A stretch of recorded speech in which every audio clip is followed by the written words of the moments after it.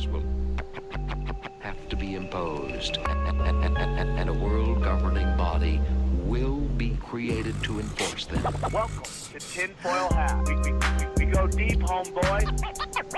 Eric, open your mic. Drink from the fountain of knowledge. And welcome to Tinfoil Hat. You know who I am. You know what I'm here to do. I'm here to rock, man. You got slow on that one. Joining me, as always, is my good friend, my partner in crime, one of my favorite people on the planet, the man, the myth, the legend, Xavier Guerrero, XG in the place to be. And on the ones and twos, Johnny the intern, everybody. Johnny Woodard, everybody. Thank you very much. Hey, thank you, dude, for joining us on another exciting show. I mean, we're just doing nothing but hitters on the show lately, and today's episode will be no different than that.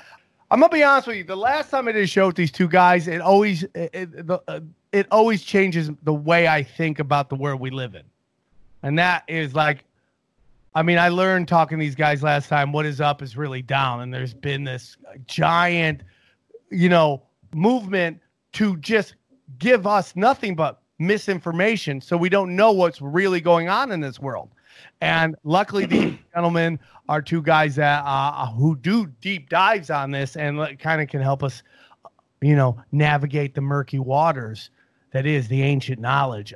Joining us, he's a regular on my Patreon, and he's a good friend of mine. He's done live tinfoil hats. He's from the Conspiracy Forum. Jeffrey Wilson, everybody.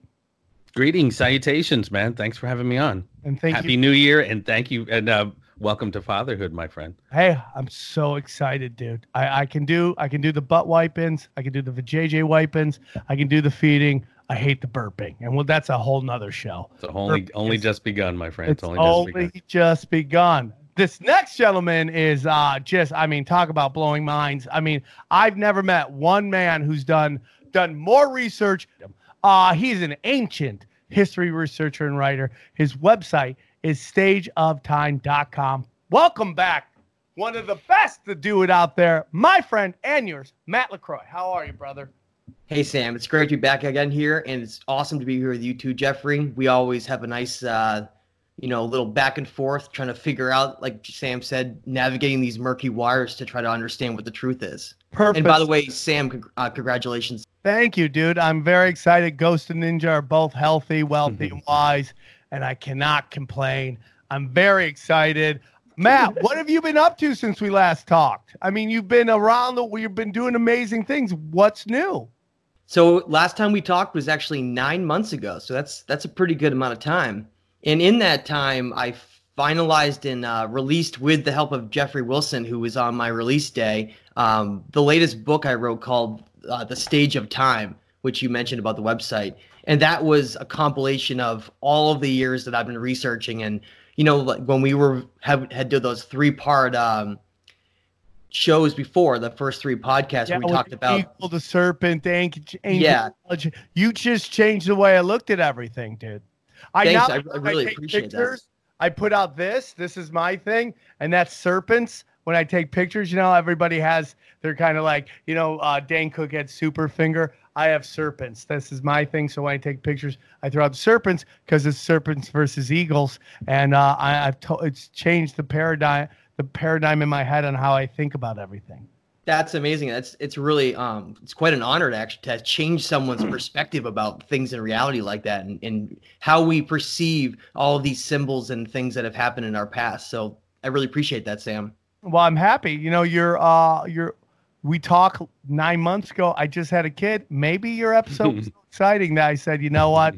I'm ready to bring some more knowledge to some more people. Let's make some more knowledge. So, Matt, dude, congratulations, dude. You are, Thanks, you're like one of those crooners that everybody makes love to, dude. Your knowledge is so good that everyone on your podcast as you talk about eagle versus serpent. So where do you want to start, Matt? I like to just sit back and kind of hear what you have to say. Where would you like to start on today's episode?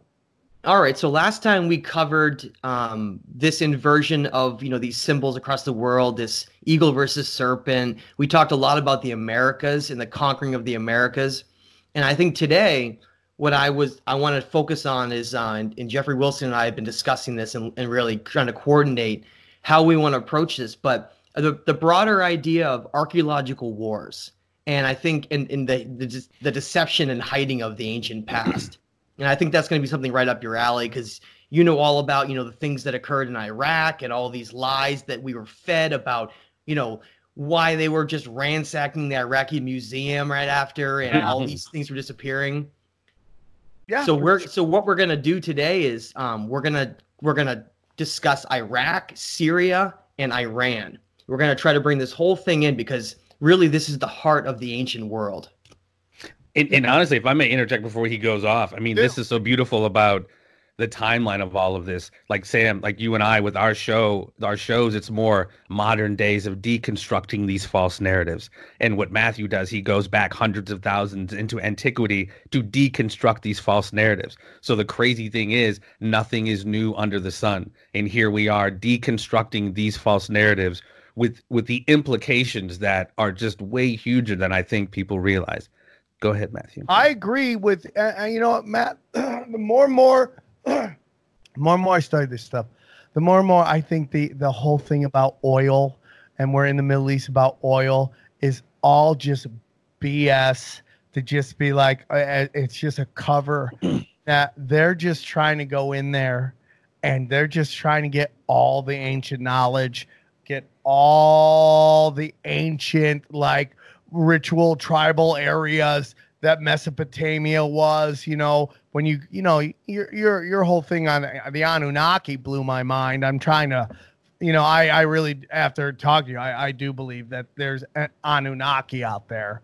I'm just trying to fit that into simulation and multiple dimensions and all that stuff, and how that can all work. But, Mesopotamia, and that's just, that whole area is just ancient knowledge. And that's, when we talk about, and we're going to get into it, when they go in and the first thing they do is they're not going after nuclear weapons, they're going after museums in Iraq. Like, why are they doing that? Because they're there for the ancient knowledge. And that's 100%, I believe, the real reason they're behind. Everything else is, there's some business stuff, but that's secondary to just controlling what the truth is out there. And I'm excited to hear what you have to say, guys. Well, and before Matt goes off again, we're going to hear it. We're going to hear it because just as the Library of Antiquities were jacked when we went into Iraq, that's exactly what Alexander did when he went to Persepolis, or the burnings and the lootings of the Library of Alexandria. Again, these are these methods to obscure what's really going on so they can feed us this false narrative. But again, nothing's new under the sun. Well said, Jeffrey. That's a great lead in, Sam. So that's what we're talking about here is, well, what if the story we've been told in our history books is inaccurate? What if it's not the truth? What if human history, the story behind civilizations rising and falling, goes back far further than we've been told? And on the first show, we covered the Sumerian king list that Sam had his mind blown by, because we're getting dates of some of these ancient kings and cities that are more than double the age that we're told. So just to start the whole narrative out, so we're all on the same playing field here. If you were to, like Sam just did, have a child, and that child goes into school and they're learning about ancient history, and they have this book in front of them that's called The History Doctrine, taught to you by the Rothschilds. Yeah. They would open that up and they would read about, oh, well, human civilization is only 6,000 years old. Before that, it was hunter-gatherers, nomadic tribes. That's the story we're told. This is this false narrative that all of our accomplishments can only go back to 6,000 years ago. Whereas what we're going to cover is the idea that there are multiple epochs of civilizations that have come and gone, risen and fallen, because of war and greed and all this battling over who's going to essentially rule over these great regions, and even some of these gods that you mentioned. Sam had his mind blown during the first few episodes talking about what the Sumerians called the Anunnaki, some of these winged gods that seem to have influenced civilizations around the world. Well, this area that we're in is basically ground zero for where we have the most evidence for them anywhere around the world. And I think what some people might be like, well, are we really going to invade the Middle East over evidence that we can see anywhere else around the world? And the answer to that is No, because I think the Middle East has some of the most important ancient knowledge of that you can find anywhere in the entire planet. Yeah, I know there's ancient stuff in South America and through Baalbek, Lebanon, and up through Cambodia and India, and there's ancient history evidence everywhere. But what they don't have are ancient cuneiform writing tablets that carry on this incredible story that has been largely lost and has only remains in these little fragments. That's what the Middle East is. It's the record of the past that still exists, buried under layers of forgotten dirt and rock that have been laying there for thousands of years. And when those cuneiform tablets were discovered in the 1800s, it changed the entire way that certain researchers perceived the ancient past. And I say certain researchers because, like we know, Sam and Jeffrey, and I'll get your input here, is that this story that these cuneiform tablets are telling, and this story that these things like the Sumerian king list and Eridu Genesis and Atrahasis about these ancient cities and gods and these bloodlines that kings that ruled here, that doesn't exist. People don't even know that it's even around. And most people have never even heard of any of these ancient cuneiform tablets or ancient cities, right?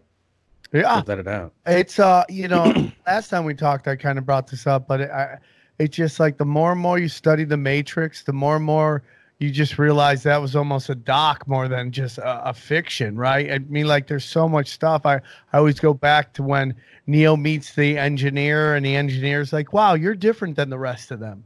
And he's like, "Yeah, like the 11 before you," and how it's just basically we're not the first, and there's this whole group of things that as you starts from zero, grows up, and then something happens and crashes and burns. Now, before we get into it, Matt, is there any research that the people who start to manipulate all these civilizations and then eventually crash and burn them, are they the same people, or is this a different? Like you brought up what we would call reptilians almost. I don't know if those are your words, but when we think of them, that's what we think they are. This group, this subgroup this group that was created to control us, to keep us in line, to mine the gold or whatever the Anunnaki wanted us to do.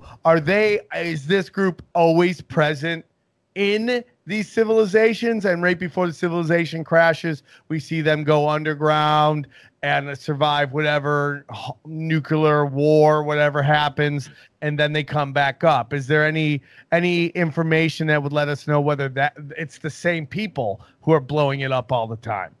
Well, let me make a few clarifications on my end in terms of some of the research that I've done. In terms of actually studying these cuneiform tablets, the first place I want to start is that none of them mentioned gold mining. Just to be clear, okay. I want the record to be straight, because I think it's important that just like others have tampered with history, it should be our responsibility to follow evidence and actually tell what it really says. And so if you read every single cuneiform tablet you can get your hands on, it does talk about needing to work here and clear river channels and basically be like laborers. Yes, it absolutely does say that. It says that was what we were made for, to basically labor in this physical reality here. So you bring up points like the Matrix and these different versions that have existed. Well, I can connect all of those things with what's in cuneiform tablets. That's what's so amazing about it. And what that tells me is that the Wachowski brothers or whoever is influenced in understanding movies like The Matrix knew about this. Because let me tell you how that connects. In this tablet called The Legend of Etana, it clearly states in that the city of Kish was the very first city that was created after these catastrophes went through and wiped everything out. The reset, okay? The reset button, completely over again. And what Etana says is that he was chosen, not just that he happened to become king. He was chosen by these powerful gods and individuals to basically be the architect of the new world. And he was handed all these laws and rules for how to govern society, just like how to create a new version of the Matrix.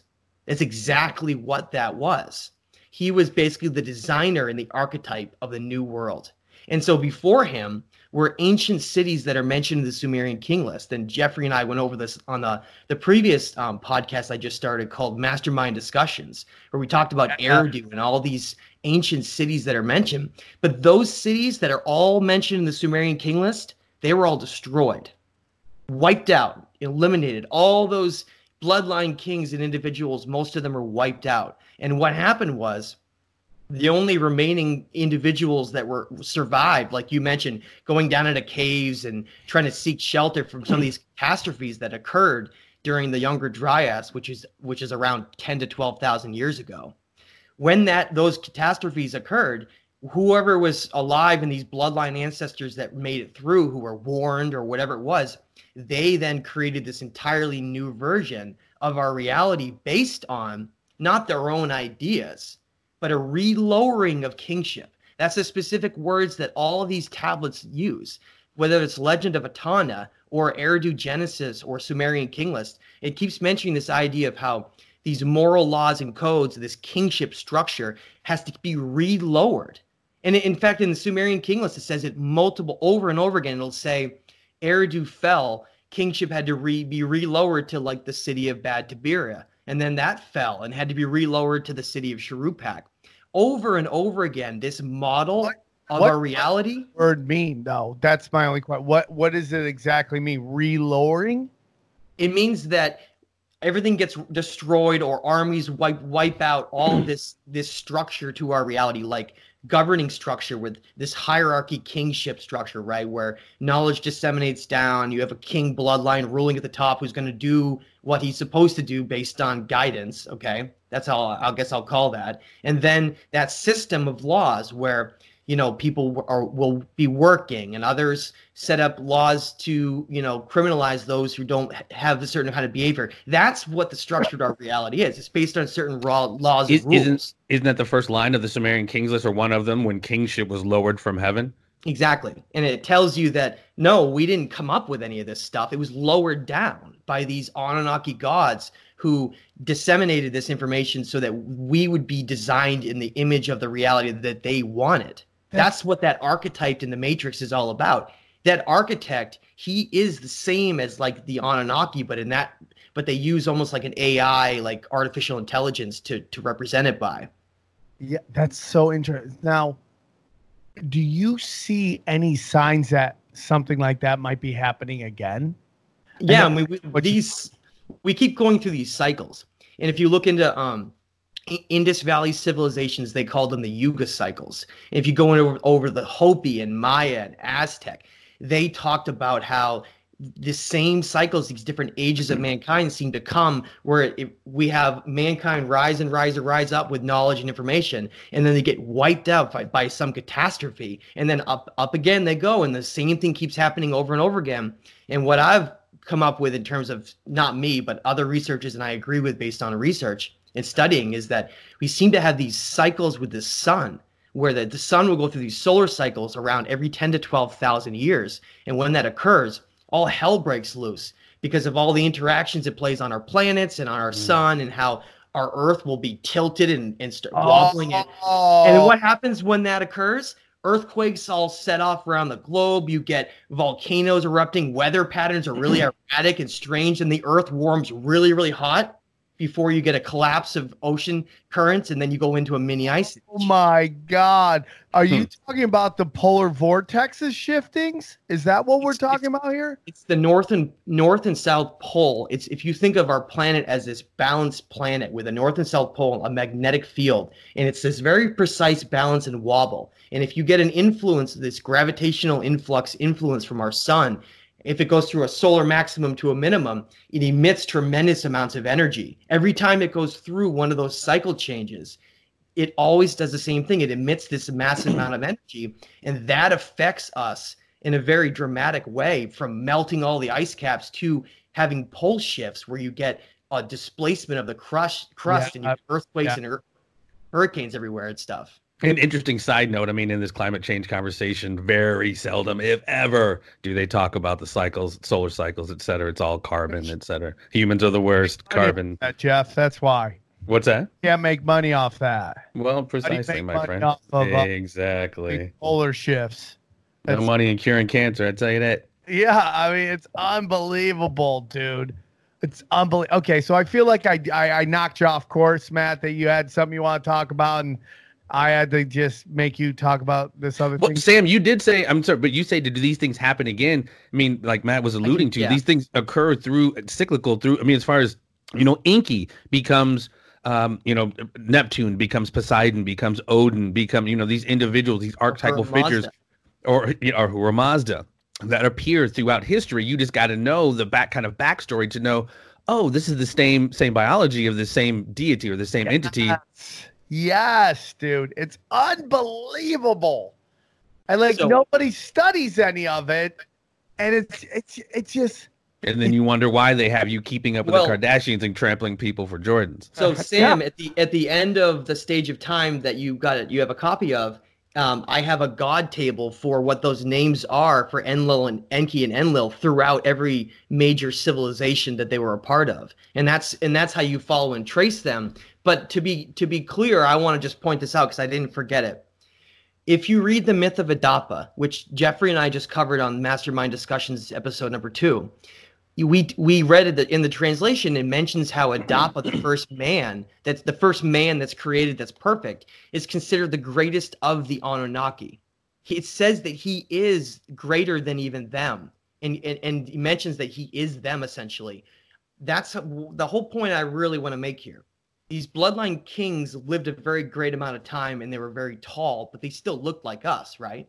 That's because we are the Anunnaki. I don't believe that they're reptilian. I think references to them being reptilian would be in the sense that they've lost their whole right brain emotional side. So they're no longer like an emotional human being. It's more of a way to show that they have a mindset that's almost very driven towards a logical perspective, with losing almost their entire humanity, because the reptilian brain was the ancient left brain. The R complex, they call it. Yeah. Well, I can understand. I don't know if I ever actually believed that they were like reptilians. I just kind of use that name so people know exactly what we're talking about. But yeah, I totally agree that man. It's just so interesting, dude. So they are us. We are essentially in their image. We are them. And so when they were here, they essentially wanted to try to conquer reality and create a worker that they could replace them so they wouldn't have to do anything in this physical reality. So we became like these gods who were forced to be in a lower realm.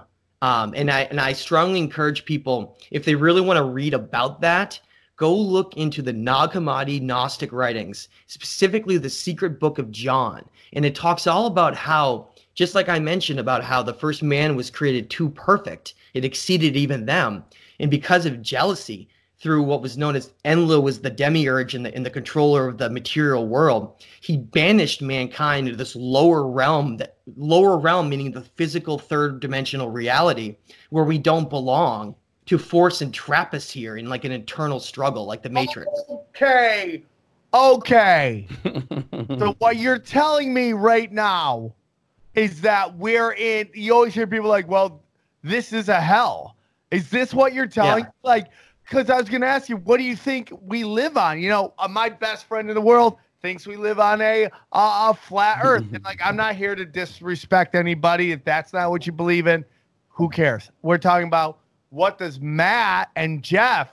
I think I know what Jeff believes in, but Matt, what do you think? Yeah, I can expand on that too. It might help you out a little bit. So what you're referring to, and I know what you mean, the whole confusion with flat Earth started around this aspect of looking at our reality in a metaphysical nature. And the Gnostics called the physical reality the third dimensional plane. Okay, that's what they called it. But that doesn't mean that it's a flat surface. It means that dimensions are broken up into different planes, and they're divided by different subsets of energy. This plane just means that we're in this realm of the physical reality, okay? It doesn't mean that the physical version is flat. Is this a dimension? Is that what you're talking about? We're talking dimension. The third dimensional plane is just a certain dimension that we are forced to exist in, which keeps us trapped because we don't really belong here. We're supposed to be way more advanced than this. Oh my So that's the whole point of the Matrix, right? Neo, he's walking down the street. He sees everyone in business suits going by, right? And he's doing the same thing over and over again. He's like, something's wrong with this.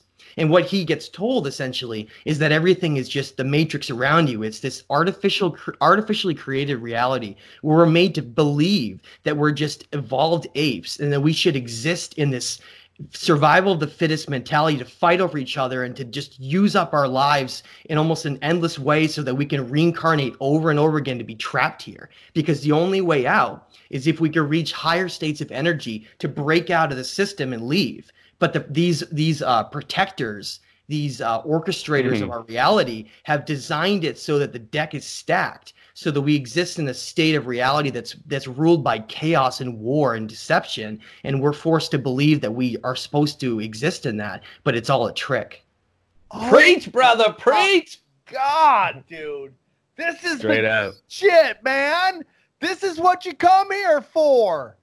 And again, they've been obscuring this reality, not only now in our world, Sam, of geopolitical bullshit, but even going back, hundreds of thousands of years. They just don't want us to know how dope we are, man. And that's not to say like we're so awesome, but I mean, this notion of, Adapa and this original man, and then you go into this notion of the original sin. Wow, what happened there? We had this conversation with the serpent about eating the tree of life, and that moment condemned us supposedly. How dare us want to be enlightened human beings, et cetera. And then it's just absolutely crazy how they just invert. What Jeffrey's saying, Sam, you're gonna love this. That's the whole point of the eagle versus the serpent. Is that Enlil was the ruler of the material world and Enki was the ruler of the spiritual realm of knowledge and wisdom. It's higher spirit and energy. And Enlil got very jealous about what we were. And so he trapped us in this material world to rule us through ignorance. But the serpent Enki, this in the Garden of Eden story, he didn't want us to remain here because he knew that we were this perfect creation that belongs in higher states. And so that's why that story exists, where we were given the knowledge of good and evil, because he wanted us to realize this trap that we exist in, so we can rise above it eventually. But what happened subsequent to the original sin in the Garden of Eden? This begotten son had to be sent to absolve us for all of our sins because we're such fuck-ups. And if you don't believe in this individual, well, eternal hellflame awaits you, my friend.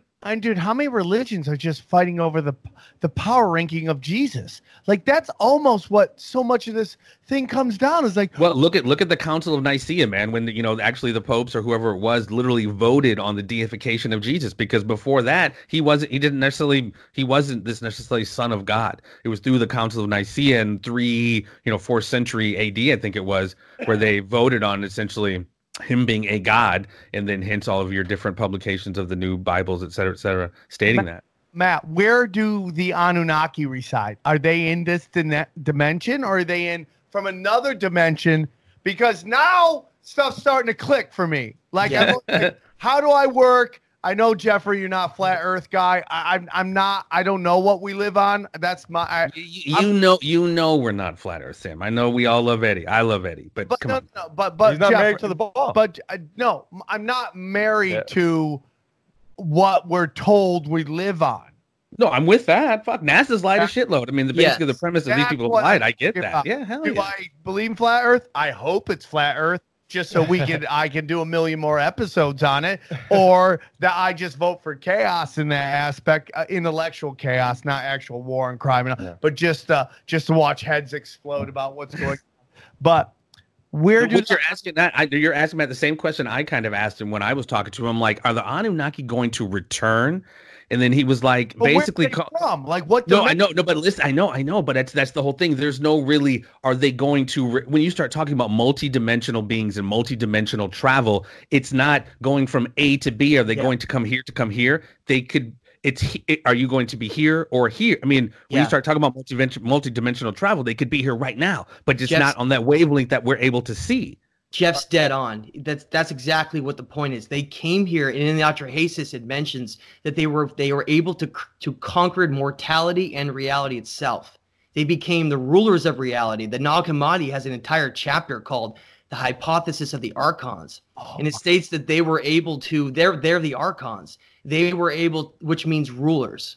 They were able to conquer our reality and then create us in their image to do all their work in this physical world, and then die and live the same life over and over and over again until certain individuals, can rise above and realize that this entire thing's an illusion and that there is a way out. There is a way to beat the system. And so that's how this works. They conquered reality, and like Jeffrey made a great point there. We perceive time as a linear thing. Like, right, we did a show 9 months ago, but is that in the past, the future? How does that work for them? The past and the future don't exist for them because space-time doesn't exist. It's simply just different points in this great circle of energy that exists. And so we're in this very skewed version of how we perceive reality. And to be clear, we perceive only a small little fraction of what actually exists all around us. We are the third dimension, and the fact that we can only perceive 7 colors in the visible light spectrum limits us to such a degree that we perceive this little tiny little viewpoint of what reality really is. But around us, we're essentially like these, you could call us like experiments that are in the middle of an experiment, and everyone's watching us, but we don't know that we're in an experiment. We're sea monkeys. That's basically what we are. Sea monkeys in an aquarium. Okay, well, Sam wanted to find out where the Anunnaki are from, right? Well, I've heard that the pyramids of Egypt, the Giza, all of them, that they were made by Egyptians, but there's water erosion on them that prove that they've been there longer than they claim. Who made these, Matt? Was it the Anunnaki? Did they live there? Were they part of it? The water erosion, like that evidence was more distinct with the Sphinx. John Anthony West, Robert Schoch went over there and pretty much blew that out of the water on how this couldn't be wind erosion. I'm sorry, go ahead, Matthew.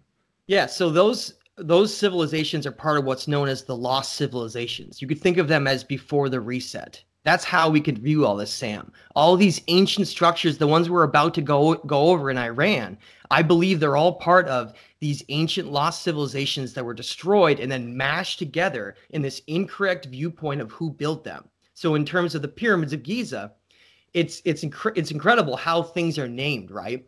The Great Pyramid is called Khufu's Pyramid because Khufu was a certain pharaoh that lived in Egypt, but there's no evidence anywhere that he built the pyramid at all, and yet they named it after him.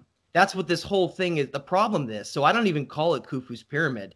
Just like in Chichen Itza, I don't call it El Castillo because that's the Spanish name they use to control our viewpoints of all of this. It's called Kukulkan's Temple. Let's set the record straight right now. And just like the Great Pyramid of Giza, that's what it should be called. It has nothing to do with Khufu. He is incorrectly given credit for creating. In fact, he hadn't been born for thousands of years. That's how skewed our version is. So who built them? The pyramids are part of this ancient, what's called megalithic structure. These massive, incredibly well-built structures that seem to have these harmonics with human frequency and our planet. And they're found all around the world, all over the world, from North and South America, Easter Island, all the way across Baalbek, Lebanon, right down through Egypt and up into the Mesopotamian area that we'll talk about, through the Indus Valley, like Kailash Temple in India, all the way through Angkor Wat over in Cambodia. We have this lost history that has been turned into a myth or lumped together with civilizations that had nothing to do with building them. This is amazing, dude. So, and then this goes back to what we were originally going to talk about, which I still want to talk about, which is the rewriting of history, the destruction of evidence of a different narrative, which they don't want you to know. My mind's blown. So this is we're going to get into this. We're living in a different reality. There's different dimensions. This is a 3D dimension. It's a prison, let's say, for us to live in. I don't know why they have us here. We're like an experiment just to see how things would act. See, I always thought that, man. I would see people and I'm like, I'd see a person, right? And they would be like one of those super fat people at the store in one of those Little Rascals. And I was like, what if someone just wanted to see, like, if this person did this, this, and this, how their life would turn out? If someone did this, this, and this, how their life would turn out? And each one of us is our own little experiment on seeing how these variables what it would lead to. Yeah, if things are governed a certain way, if you have a country, let's say, that has this American dream, and you're supposed to just enjoy sitting on the couch and eating snacks and enjoying just it doesn't really matter. I'm just gonna drink fluorification in my water from all the public water, and I'm gonna be dumbed down. And I know what's going on though. I'm aware and observant, but really most of us aren't. Most people, because we've been so focused on this materialistic survival of the fittest mentality, once people, accumulate enough wealth and they could buy all this bad food that's advertised and throughout all our media, eating all this stuff that really affects us, we get very dumbed down. Our pineal gland gets calcified and closes up. That's our third eye. That's why all these things have been talked about throughout history, because there are these certain ways where you can keep the population in this state of stagnation, in this really lower energetic state. There's a great people should look in. You're going to love this conspiracy, but during World War II, German and Soviet camps who had captured soldiers would make them drink fluorinated water. They would put fluoride in their water to calm them and make them into these dull individuals that'd be easy to maintain and easy to rule over. And so they would just make all the water fluorinated, and they would play with the different levels of fluorination to keep people in this certain dumbed down state. Because what happens is it's a neurotoxin, and it goes in and it shuts down your pineal gland, and it shuts down these certain aspects that allow us to be awake and aware. And so most people are deliberately, like you said, this experiment, deliberately kept in this state where they're not perceiving anything that's really higher all around them, and they're like in an illusion of reality, in a state of energy that's very low. Wow, dude. Docile and passive too. That was another, just like they're just like, just whatever. And again, you see it play out, dude. Black Friday sales. How are people killing not literally every time, but how are they willing to trample another human being for a 41-inch or 50-inch TV? When things like the Roman Empire came through and wiped out all this ancient records of what really happened, there was a story that was essentially created, that was rewritten. When the Roman Empire, when Constantine founded Constantinople in Turkey, that became Istanbul today, they rewrote and created this certain doctrine of history that was in their perspective viewpoint that they wanted us to believe in. Because like Jeffrey pointed out earlier in the show, they were what the Romans figured out was if they could control the past, they could control the present, and they could write the entire narrative for how we would be perceived religiously in terms of spirituality and everything, how they could be corrupted like it was, and then also how we could perceive our past. And if that we were just a barbaric race and that's all that defines us. But really, there's this entire lost history that exists that's being deliberately stamped out so we don't know about it. So let's set the stage here so we can get into this. What happens if someone questions or challenges anything? They're immediately not this whole idea of patriotism and nationalism, where you can create this idea that we have to support and stand by everything that we're told, every individual that rules us, and that we can't ever question it or question what's governing us. And that's a perfect system, right? Because then people can jump all over you if you say things like you did, or anyone that questions certain things about the way that we're told that they are. And it's easy. And when I walk down the street and if I was to walk up to someone and talk about my work, most people would look at me like I had three heads and they would walk the other way, right? Because people have been so brainwashed into this certain version for their entire life that anything that challenges that version of reality that we've been told is instantly just pushed away and buried, because people aren't willing to accept and consider alternate pieces of information at all. But that's what the whole point of what we're doing today is, right? Go ahead, Jeffrey. No, I was just to say, I listened to the show with Sam the other day, and I don't know if you guys got it completely correct, but you guys were asking about who was somebody that said that the Earth wasn't geocentric, and I think you guys said Socrates, or you said Socratic, but it was Galileo as well. But I mean, anytime you go against that official narrative of bringing new information to an existing paradigm, it's never met with open arms. Yeah, dude. I mean, like, I live in Hollywood. I've been screaming about the Clintons and the Democrats and all that stuff for a long time, and people think I'm a crazy person. Now they're kind of calmed down because secretly they know I was right, But it's like, dude, during 2016, dude, I was seen as a giant whack job, and people got really angry, man. And I mean, people put hands on me, and Really? well, it wasn't like, listen, it was a tiny comic, but I mean, his hands were little puppet hands, but he still touched me. I mean, and it's just like, hey, dude, chill, brother. Even though we're all products of our environment, we all have our own confirmation biases, and unless challenged, people will go on with their lives just assuming what they believe is what it is. But honestly, Sam, whatever we're doing or what Sam's doing, it doesn't take long to realize that those are false realities that can easily be deconstructed. None of this stuff is theoretical. There's so much information out there to show, like, yeah, this is what happened. I'm sorry this doesn't fit with what you believe happened, but this is there. Go ahead, man. I'm sorry. So, Matt, let's begin, dude. We saw, remember one time I saw that the Taliban was destroying ancient statues because they weren't Islamic. And then I'm like, well, the Taliban's pay, everybody's been funded by the U.S. government. So what's really going on with that? So wherever you want to begin, dude, I'm going to give you the floor just to go from A to Z and have a good time. And I'm going to try not to interrupt. And just because you just blew this dimension thing kind of like put some pieces together for me, man. It's like how I can take the flat earth people, the multiple dimension people, and the Anunnaki people, put them all under one little thing. And that to me is what the gold is. So go on, brother. Well, and the other reason that people that state that is because most of reality is measured through non-physical levels. So that's why some people say, like, there's no space and there's nothing out there, because of the idea that reality really is defined on a metaphysical level by like vibrating strings of energy. That's known as string theory. But that's how that works. That's how people can take that information and weave it into that none of space is real and that the earth is flat, because they're able to take some of the certain ways that information is perceived. So and that's what I want to lay the groundwork for, is in terms of, well, how do we perceive the Middle East?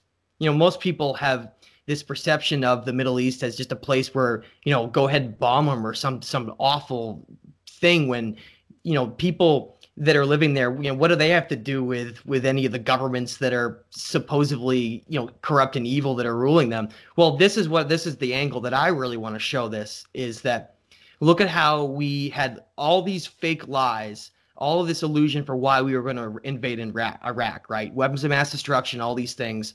And we opened up the show by talking about how one of the first things that happened was that the American soldiers were seen, and there's great photographs of it, actually, if you go look online, ransacking the Iraqi museum. And there are very detailed records that talk about it, actually. And I think some Iraqi individuals were really upset finding out about that antiquities were stolen. So what the heck's the point of that, right? Who wants some dusty old, bricks and stones and statues? Well, the problem is that region contains these cuneiform tablets and murals and all of these things that depict these ancient gods and all of this information that goes far beyond the 6,000-year timeline that we're told.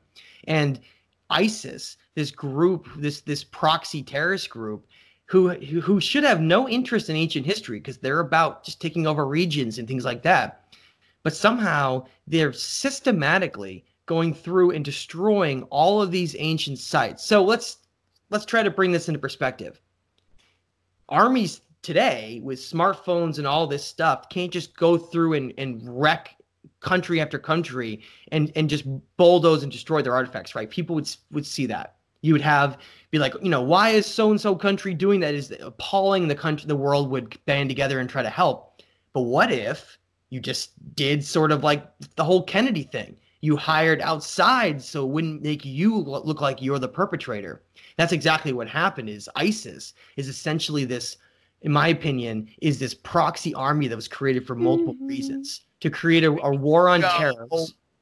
To create a war on terror and to create evil and this idea of scaring people, but also to be like your hired guns, these dogs that you could send out to just destroy whatever you want to. You create the war zone so that nobody can be in there, and then you just allow them to go through and destroy it all. And then at the end, you're like, oh, look at those terrorist groups did to all these ancient sites. You know, that they're so terrible, but really the individuals like the CIA and aspects of the government are behind the entire operation. It's so true, dude. It's so true. It's like, get rid of everybody, and then you just have freedom to go do. You know, every time they assassinate a leader at the ISIS, I'm like, what, the U.S. government? That's just one less employee check they got to write. You know? It's just, that's all it is. Well, and going back, and we're going to get into it. Like, okay, again, nothing is new under the sun. We're doing it in 2020 and the last 20 years or whatever. But Alexander did it in Persepolis. The Romans did it in the Library of Alexandria. What the fuck are they hiding? And why are they continuously doing this? I mean, when I say the Persepolis, it just sounds like just another city. Ladies and gentlemen, go look it up. This supposedly ancient, archaic, or whatever city. Spell it? Dude. Huh? Peresopolis. Persepolis. I mean, you could find just digital reconstructions. You could see how it is now. You could see Palmyra. You could see all these different cities in Syria, the gates of Nineveh, these places that they've absolutely destroyed. Go to that one right there. Yep, that one. I mean, yeah. I mean, Matt, go for it. I mean, but again, nothing is new under the sun. We're obscuring this information in 2020, and they were doing it with Alexander. They were doing it with his father, Philip II of Macedon. Like, again, this has been going on for a long time, bro. So go ahead and look up the Gate of All Nations, and I want you to pull it up, and we can talk about that for a minute. Talk about Nineveh and show examples of Nineveh, Iraq, and show Palmyra, Syria, just to get an idea of what is going on essentially. But these locations, hold on. Go ahead. You come back and like in a week or two and do another extension on this like we've done before, because we're just cooking with gas. I needed to get this other discussion done, but we're going to have to do another part two of this discussion. I think they would call that part 3. I like that guy, Sam. I like him. That's why he's an intern. That's why he's an intern. Okay, go on, man. I'll shut up. Everyone's listening. Like, shut up, Sam. Let him talk. Go. Yeah. So go ahead and start by pulling up the Gate of All Nations XG, and we'll just want to show an example of this. Yeah. So, this is Persepolis. Okay, this is Persepolis, Iran, and it's basically one of the oldest ancient cities that exist in the entire area. Now, what I want to get at to show, well, how do you know that it's so old? You know, we're told that it was basically built during the Achaemenid Empire in 550 BC, right? That's not that old. Well, that's part of this entire skewing of ancient history that I want to clarify and really show. Now, look at those columns. Look at how enormous they are. Now, I don't know if XG has a picture of people. Yeah, go ahead and grab the picture above with a person. Right there. Look at how enormous those are. All right. We're talking about stone slabs that are more than 20, 30 feet tall in some cases. Okay. But what's the problem with that? Well, during this time period, these civilizations we're told, only had Bronze Age tools. If it fits into that narrative that we're told of 550 BC. Okay, that's the important point to make. If they were built in 550 BC, then those civilizations that were around only had Bronze Age tools. And that's true because we had a reset after these catastrophes, and a lot of the ancient knowledge and tools that were used back then were lost. So these cities were lumped together with incorrect empires and dynastic pharaohs that built them, like Khufu building the Great Pyramid of Giza. He had nothing to do with it. That came way later, just like Persepolis. This is an ancient city that has the same characteristics we find all throughout the Mesopotamian area. It's this idea where we find these massive megalithic stone blocks, just like I told you, with very precise cut work, with tools that would be impossible using just Bronze Age, okay? Because they wouldn't be able to cut those stones. They're too hard to be able to use those types of tools with. It proves that they were built with more advanced technology that doesn't even fit into the timeline we're given. Now, when you look into look at it when we were going to invade Iran and go in and destroy them, right, during all this fiasco, what was the phrase that was used? Cultural sites. We're going to attack cultural sites. What do you mean you're going to attack cultural sites? What does that have to do with military targets? Ah, dude. Think about that. It was like they wanted to try to go in and take care of these cultural sites to wipe them out, just like ISIS was doing throughout Iraq and Syria. It's the same thing, except the problem was they don't have ISIS in Iran. See what I mean? So they're not able to hire those goons to go do it. So they were trying to lump this into some kind of an airstrike thing to try to wipe out these cities that are much, much older, that have proof and evidence that shows that the Anunnaki, Ahura Mazda, and these other gods we're going to talk about were part of all of this lost history that we've been turned into a myth now. Oh my God. He did say that, these cultures. Yes. And I'm like, what the fuck is it? Why is he hidden? And you can't use ISIS because they're their enemy. And who was Soleimani supposedly working with to take out ISIS? And then we go and take out Soleimani. Persepolis was made a UNESCO World Heritage Site in 1979. Cultural World Heritage Site. And they were mentioning these cultural sites. They were talking about wiping out, just like the Roman Empire did, just like ISIS was doing. It's the same playbook, but just trying to twist it around in a different way. Because those cities, and I want to give a couple of statistics really quick. The city of Persepolis is located 37 miles northeast of the city of Shiraz in the Fars province in Iran. Now, what's crazy about it is this is a massive city. I mean, we're talking about a city that's 125,000 square meters, okay? It's this huge ancient city with these massive megalithic blocks that were impossible to be created with Bronze Age tools. And they show all these Anunnaki gods. And what they show specifically is this god Ahura Mazda. It's in this winged disc. XG, why don't you go ahead and pull up Ahura Mazda really quick for me? It's Ahura Mazda. And if you can, you guys go check out. There's a 3D replication, if you will, of Persepolis, and what Matt's saying, how huge it was, I mean, dude.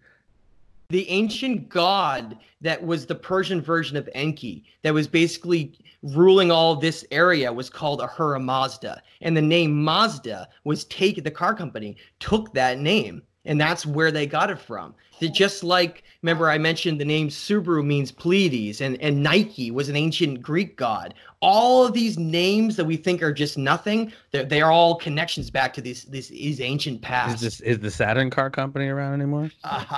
No, they're not. Unbelievable. So unbelievable. Now, And so what I want to bring up now is XG, grab that picture of the Behistun inscription. I want to read this and really blow your mind in terms of what it talks about and what it gets into. Keep going right there. Okay, so this is really cool. North of the city of Persepolis, okay, and this is an ancient city that was ruled by this great king called Darius the Great. Okay, Darius the First. Now, Darius's first son was Xerxes.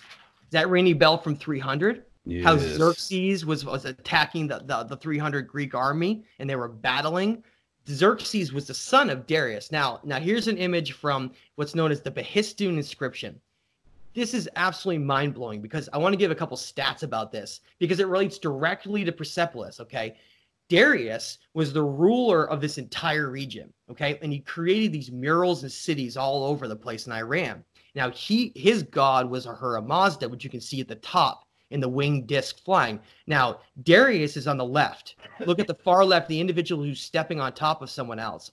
Now, notice how much taller he is than all the rest of his servants. He was a great bloodline king that created this mural called the Behistun inscription. Now, the Behistun inscription is found 330 feet up on a sheer cliff. A sheer cliff. And it's carved right out of the rock itself. Bronze Age tools could never even get close to accomplishing this. It would be impossible to do this. So up on this sheer ledge, this massive mural was created that's 50 feet by 82 feet wide, okay? And it has this mural of King Darius with Ahura Mazda above him. And in it has this ancient Akkadian writing that took hundreds of years to even translate. So there were individuals coming over and rediscovering this from the locals and trying to go up on these massive ladders to try to access this, and they couldn't translate it. They had no idea what it said. So finally, years later, in 1838, they were actually able to translate this for the first time. And what it says is really amazing because it really keys into the Sumerian king list. It carries into Eridu Genesis and all these different places. Wow. So I want to read the translation from this because it's really important for us to understand what really happened in the past. The whole idea of how our reality can be ruled through certain rules and laws to become what we think of as the Matrix. This is where it all came from. So this is what it says on this incredible mural that's up on a sheer cliff. King Darius says, "That is why we are called the Achaemenids." That was their empire name. "From antiquity, we have been noble. From antiquity has our dynasty been royal. 8 of my dynasty were kings before me. I am the 9th. 9 in succession we have been kings. By the grace of Ahura Mazda, I am king. Ahura Mazda has granted me the kingdom." So just like Legend of Atana, where he is given kingship and told to rule over the people and become the architect, Darius is the exact same thing. He's one of these bloodline ancestor kings that was chosen to rule over the entire region. And so when you mention Ahura Mazda, just to say this is that lineage, it's originally Ahura Mazda is Enki. Yes. Oh my God. So it was like their ancient god, essentially. Okay. Now this is even more interesting in my opinion. During World War II, when we were over in this area, if you look this up, the Behistun inscription was severely damaged because American soldiers were told to use it for target practice. They were told to shoot at it. Yeah. Okay? Yeah. That's what they were doing. That's what the ISIS was doing with these giant statues. They were just, dude, isn't that something that they said happened with the nose of the Sphinx too? They shot at it. Yeah. Shit. Oh man. It's the Sphinx was recarved. It was completely turned into this entirely other thing. If you look at an image of the Sphinx, the head is way too small proportionally for the body. It doesn't make any sense. It's because they came in, they found this massive statue of a great lion, and they recarved it into a pharaoh because the dynastic pharaohs of Egypt, Khufu and all these other pharaohs, Tutankhamun, they tried to take credit for all of these structures in Egypt, and they had nothing to do with it. That's why. And the lion, and at the time, like XG was talking about earlier, at the time of the Sphinx's actual construction, it was facing the constellation of Leo, which is 10,500 BC, as they extrapolated from the timeline of all this other stuff, as well as when there could have been water in that region. But yeah, dude, so crazy. Does the Ahura Mazda person, does that have to do anything with Quetzalcoatl? Well, those are part of those same types of gods that were ruling over these civilizations all over the place. And Quetzalcoatl, if you connect Kukulkan and Quetzalcoatl, the influences of the Maya and the Aztec, you get a connection back to this Egyptian figure named Thoth, and how these beings that seem to have conquered reality, they're now playing the role of just creating these empires and civilizations based on their influences. And so they're just battling back and forth. And I want to give you an example. So in Iraq, you had a region where their god that was portrayed, go ahead and pull up Ashur. Their god that was portrayed in Iraq, it's Ashur. That's not Ahura Mazda in Iraq. That was Ashur. See? It's different. That's because that's Enlil. That's Enlil. It was Ashur versus Ahura Mazda. So Ahura Mazda was the Persian god of Enki, who was ruling over that region, and Ashur was Enlil, who was ruling over essentially Iraq area. So they were just how can a kingship be destroyed? How do these cities keep falling and empires being destroyed? They were just battling back and forth over and over again for supremacy. I want to go back to the beginning of this conversation when Sam was talking about how he uses emoji as the serpent. Enlil is the eagle. Enki is the serpent. So when we talk about Ahura Mazdas, for these new people who are just listening, Ahura Mazda, when you go back to the original Sumerian text, is Enki.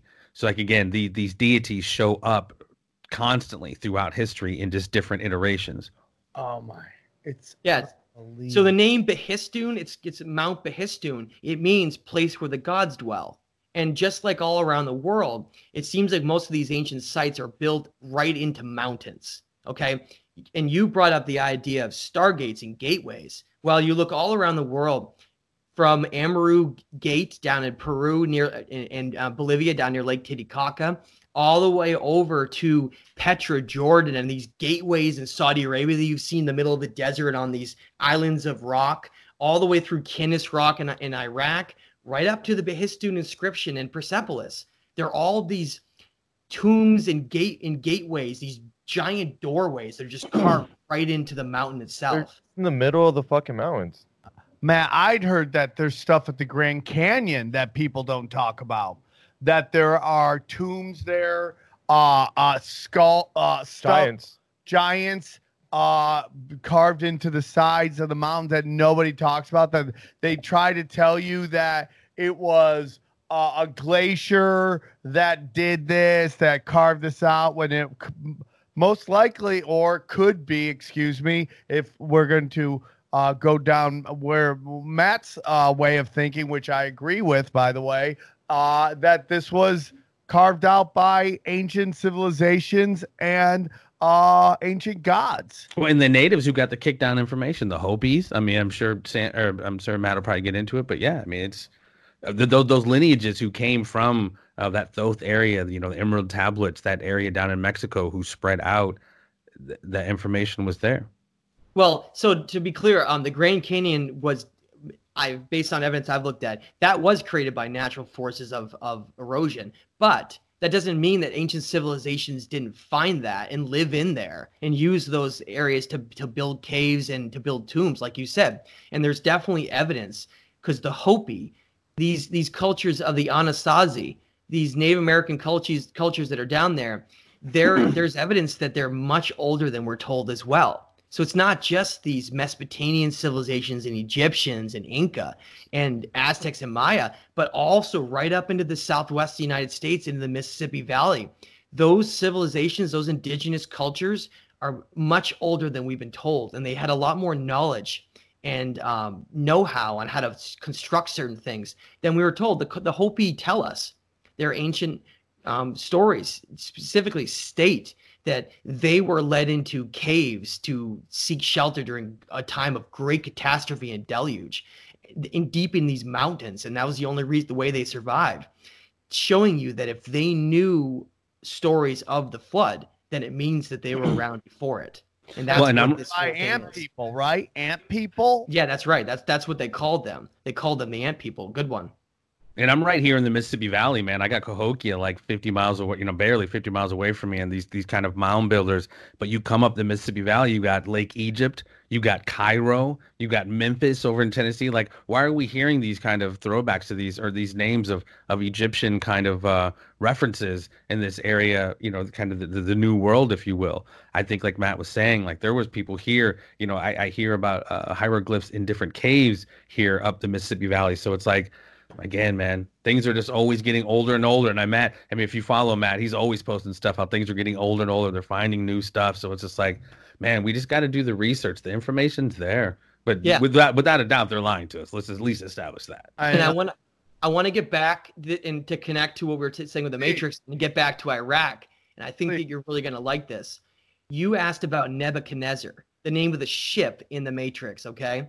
Nebuchadnezzar was an ancient king of Babylon in Iraq, okay? And he's famous for capturing Jerusalem and essentially destroying it and creating a great empire. So why would they use just a name that didn't matter? Clearly they knew about this ancient empire ruler of Babylon, and Babylon was one of these cities that was fought over and eventually became ruled over by the god Marduk, who I believe was one of the great designers of the reality that we're in now, along with Enlil. Why do you think that?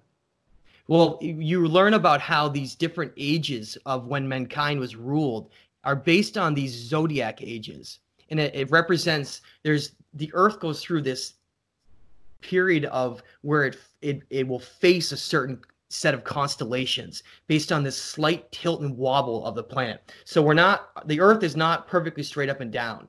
it has a slight wobble to it. And the ancients knew that, and they called them the zodiac ages. Okay. And those ages last 2,100 years.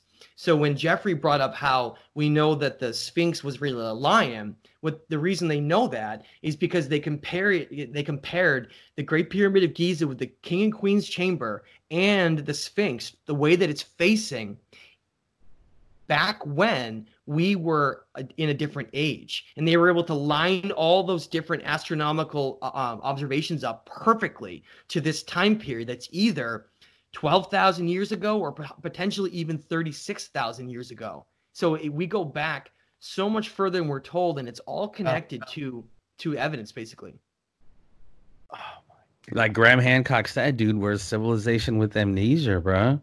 I couldn't agree more, dude. Fuck. I think it's such a much more interesting discussion.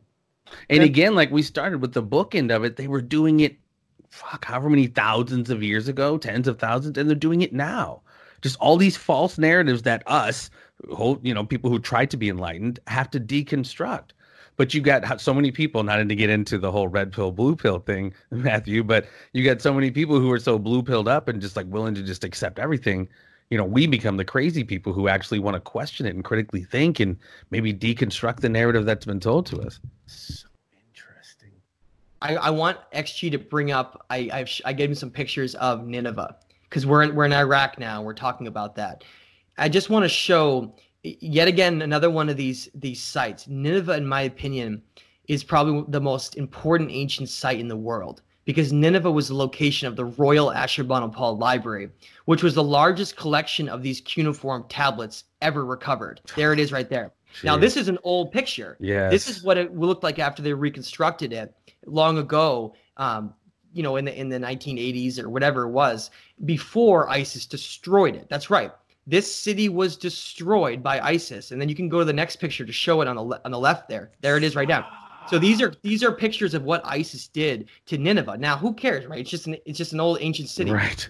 This was the location, again, of where more cuneiform tablets were found than anywhere else on Earth. This was the Royal Ashurbanipal Library. And those tablets, like the Epic of Gilgamesh and Enuma Elish, they provide us with this narrative of the past and these kings and rulers is completely different than we're told. Mentioning the Anunnaki and these stories of mankind's origins and creation here, having to toil for the gods in this physical reality. The whole story that I just told you all comes from here. This is where it comes from. And so for them to destroy it is very symbolic, in my opinion. It really, to me, is just like the burning of the Library of Alexandria, except they're just having a lot more cunning, clever means to accomplish it today than they used to back then. No different. No different. So they're trying to get rid of those artifacts. Where does the Ark of the Covenant show up? Is that part of it? Are they going after that too? Well, that was an Ethiopian ancient, essentially, artifact or relic, you could call it. But we don't even know where that is. And more importantly, the things that maybe contain the most information, we never even could find. Because I'm going to give you an example. When they uncovered in the Royal Ashurbanipal Library, there was 30,000 cuneiform tablets recovered. So there are thousands of these cuneiform tablets that have been recovered, and less than 100 have ever been translated. Less than 100. Less than 100. That's insane. Do we think they're at where in the Vatican downstairs? Well, that's the point I want to make. Less than 100 that we know of. Yeah. Less than 100 that we're told. They most likely have translated all of them. And then most of them, that because you never hear about the ones that don't get translated, right? Yeah. Oh, they found 10,000 cuneiform tablets, but these 5 are fine. Thank you. Yeah. But what about all the other 25,000? Well, they're in the Vatican archives, and they're kept under secure lock and gate because who knows what they say. If we think that the ones that I'm reading are juicy, I can only imagine all the things that were ransacked from Alexandria and the Ashurbanipal Library all the way over to when the conquistadors came over and ransacked the Aztec, the Maya, and the Inca. They stole all their ancient writings and stuff too. So we basically had this attempt to control the narrative by stealing all the information, then only providing us with these little bits that we fight over and think are just a myth. Oh my God. That's what frustrates me so much about modern day, how we we're all going at each other about all this nonsense and political stuff and right, left, and red, blue, all of it. But it's just like, it's all part of that design of like divide and conquer and, you know, just the dumbing down of society, you know, and just keeping people almost as ignorant as possible and worried about things. And again, keeping it's amazing. Like I want to read a quick quote. If you go look up Persepolis and you read about it, the archaeological experts right now admit, and this is a direct quote I want to read, the function of Persepolis remains quite unclear. Why? Because it doesn't fit in to this Neolithic version look at ancient human history, because it predates that. I think that I would go as far to say that almost all of these ancient sites are older than we're told, but some of them are much older than we're told. I think the entire narrative of human history has to be rewritten, but it's not just that these sites are older. Fine, they're older, but the whole idea is that our entire story is different than we're told. Our purpose is different than we're told. Our origins are different than we're told. Everything is basically this deception, this lie, to make us believe that we exist in this different reality than we really do. I'm saying this linear nonsense that we were so simple before, but now we're a bunch of idiots with smartphones and we're so advanced. That's so nonsense, especially in the face of all of this contrary information, which is right in front of our face. That's what's so weird. Some of it's hidden, but a lot of this is right there. I just think there's more to these wars. I don't think it's about oil. I mean, that might be a part of it. I mean, honestly, those guys, you know, there's multi-purposes for all this. It's not just one reason. But I just think the real reason. I mean, do we export more oil than we import now at this point? Like, why? It's just the whole function of empire is to expand empire, and as we've seen, they will do nothing to keep from doing that, man. That's what it is. These are empires fighting, and this is the old guard that doesn't want to let go. It doesn't want to give up, and that's why it's all designed around just these massive pharmaceutical artificial compounds for our medicine to sicken us. Why all of our energy is composed of these polluting substances, like creating plastic all over our planet. It's all part of the same system where these orchestrators of our reality, these corporate elites that control our banking world and our wars, they want to keep us in this certain type of mentality and reality where they're making tons of money, and we're kept in this state where they can destroy the natural world and disconnect us from it in our history, so that we feel like we're just like a lost, Darwinian ape that is supposed to just give up his whole life. Like Sam said, and we've said many times, dude, the Matrix is more of a documentary than anything. And you see the picture that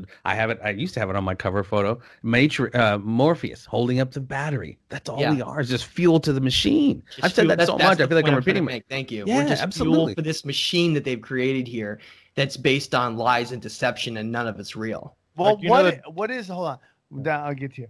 What is how do we get out of this matrix?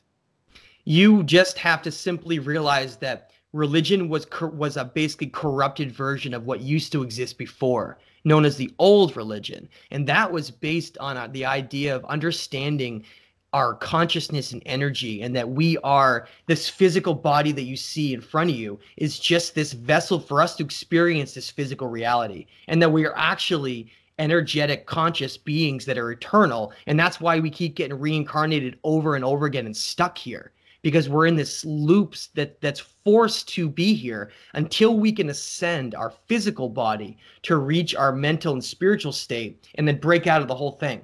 That's what Enki was trying to teach us, is that we essentially are beings that are far more superior than we've been made to believe, and that we're trapped in this materialistic world fighting over each other and war and deception and materialism to just get more stuff, when really none of that matters at all. And that's why ancient civilizations for all over the world didn't have that as a focus. They didn't care about that because they realized that it was just an illusion.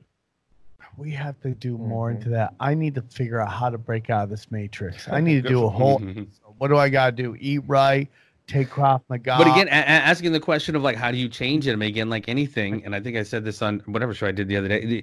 Your solution to a problem is almost pointless unless you know the premise of your problem and recognize that it's real. You can't change shit unless you recognize you've been lied to.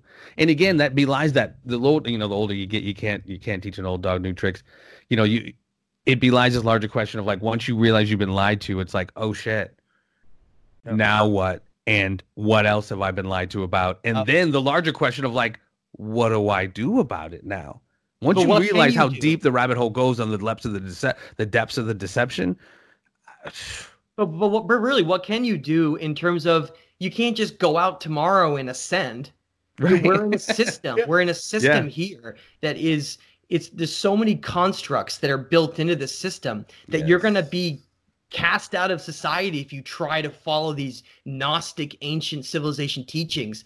Look in the Kabbalion, look at the Gnostic teachings, look at the Emerald Tablets, look at all the Hermetic writings that have been done. Oh, we got to do an episode on this, dude. They all basically just tell us the same thing, is that we are tricked by the material world.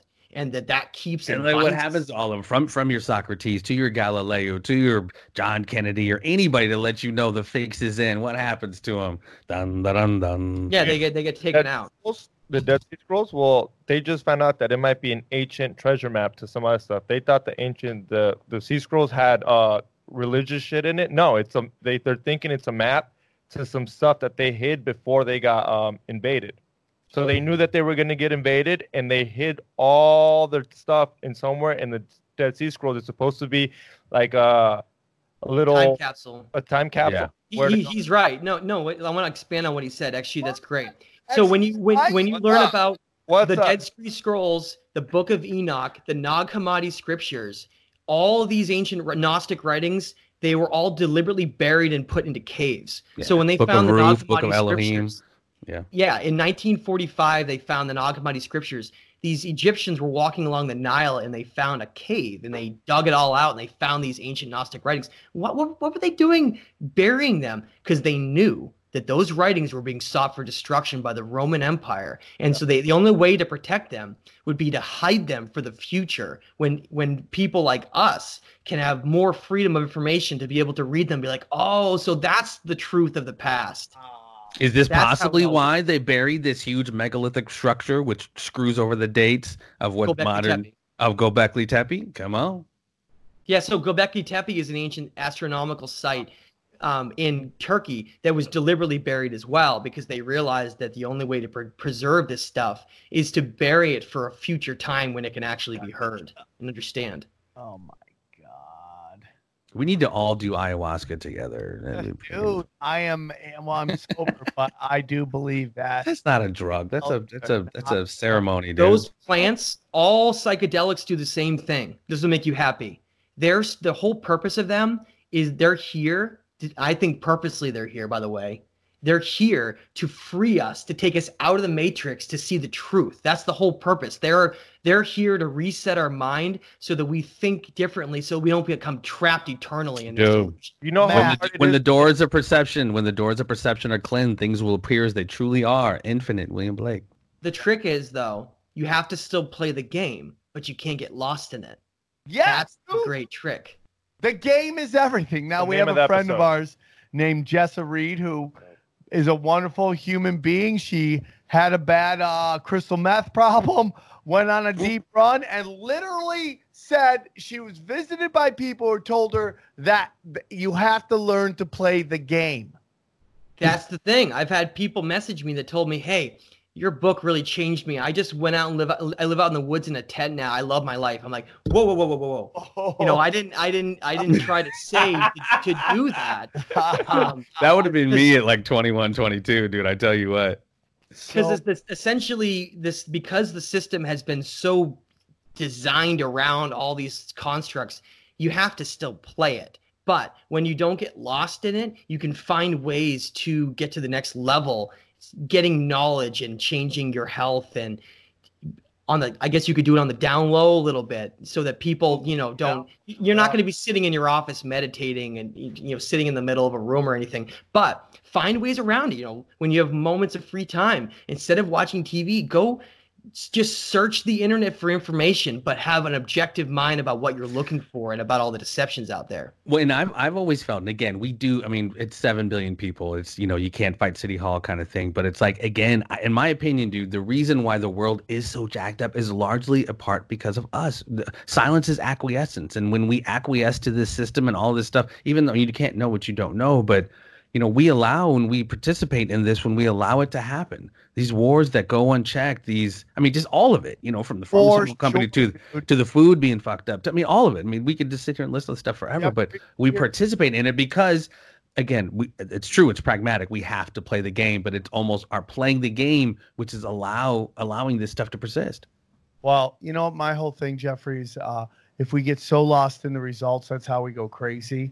And we have people screaming like crazy cat ladies on videos about the world going back. So the best thing we do is what everybody on this show does, except for Johnny, but everybody else does, which is get the word out by doing our podcast. We all have great podcasts, and we all get the word out, and that's our job, is to spread the knowledge the best that we can. And honestly, when we go back to the astrological shift that's happening, we're shifting from paradigm or from Pisces to Aquarius, and we're all a part of this. Each of our show, like you said, extending this information, giving these alternative versions of this alternative modes of thought to people that ultimately in the aggregate is going to build up and hopefully start to change people's minds, because you're not going to get it from CBS or Fox or, the mainstream media. This, again, I hate to use the word truth. I don't like that word, but we're definitely dropping truths that people need to look into. Don't just take our word for it, but go check it out for yourself, man.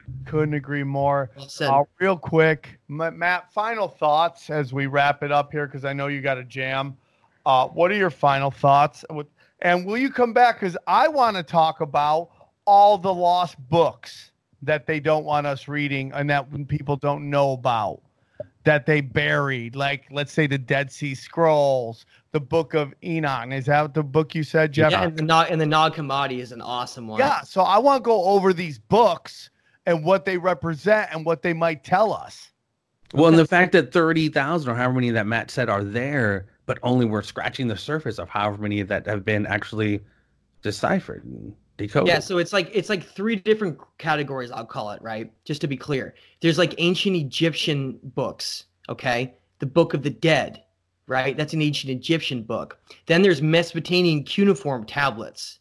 Then we have Gnostic writings, which is basically after Egypt, there was a group called the Gnostics who tried to take the Egyptian knowledge and carry it on. And then this is where the Roman Empire came in and then wiped that out. So you think about it, all this is Mesopotamian knowledge was disseminated and brought to essentially Egypt. Some even say that it potentially came, and I believe that some of it obviously came from places like Atlantis, long ago when it was destroyed.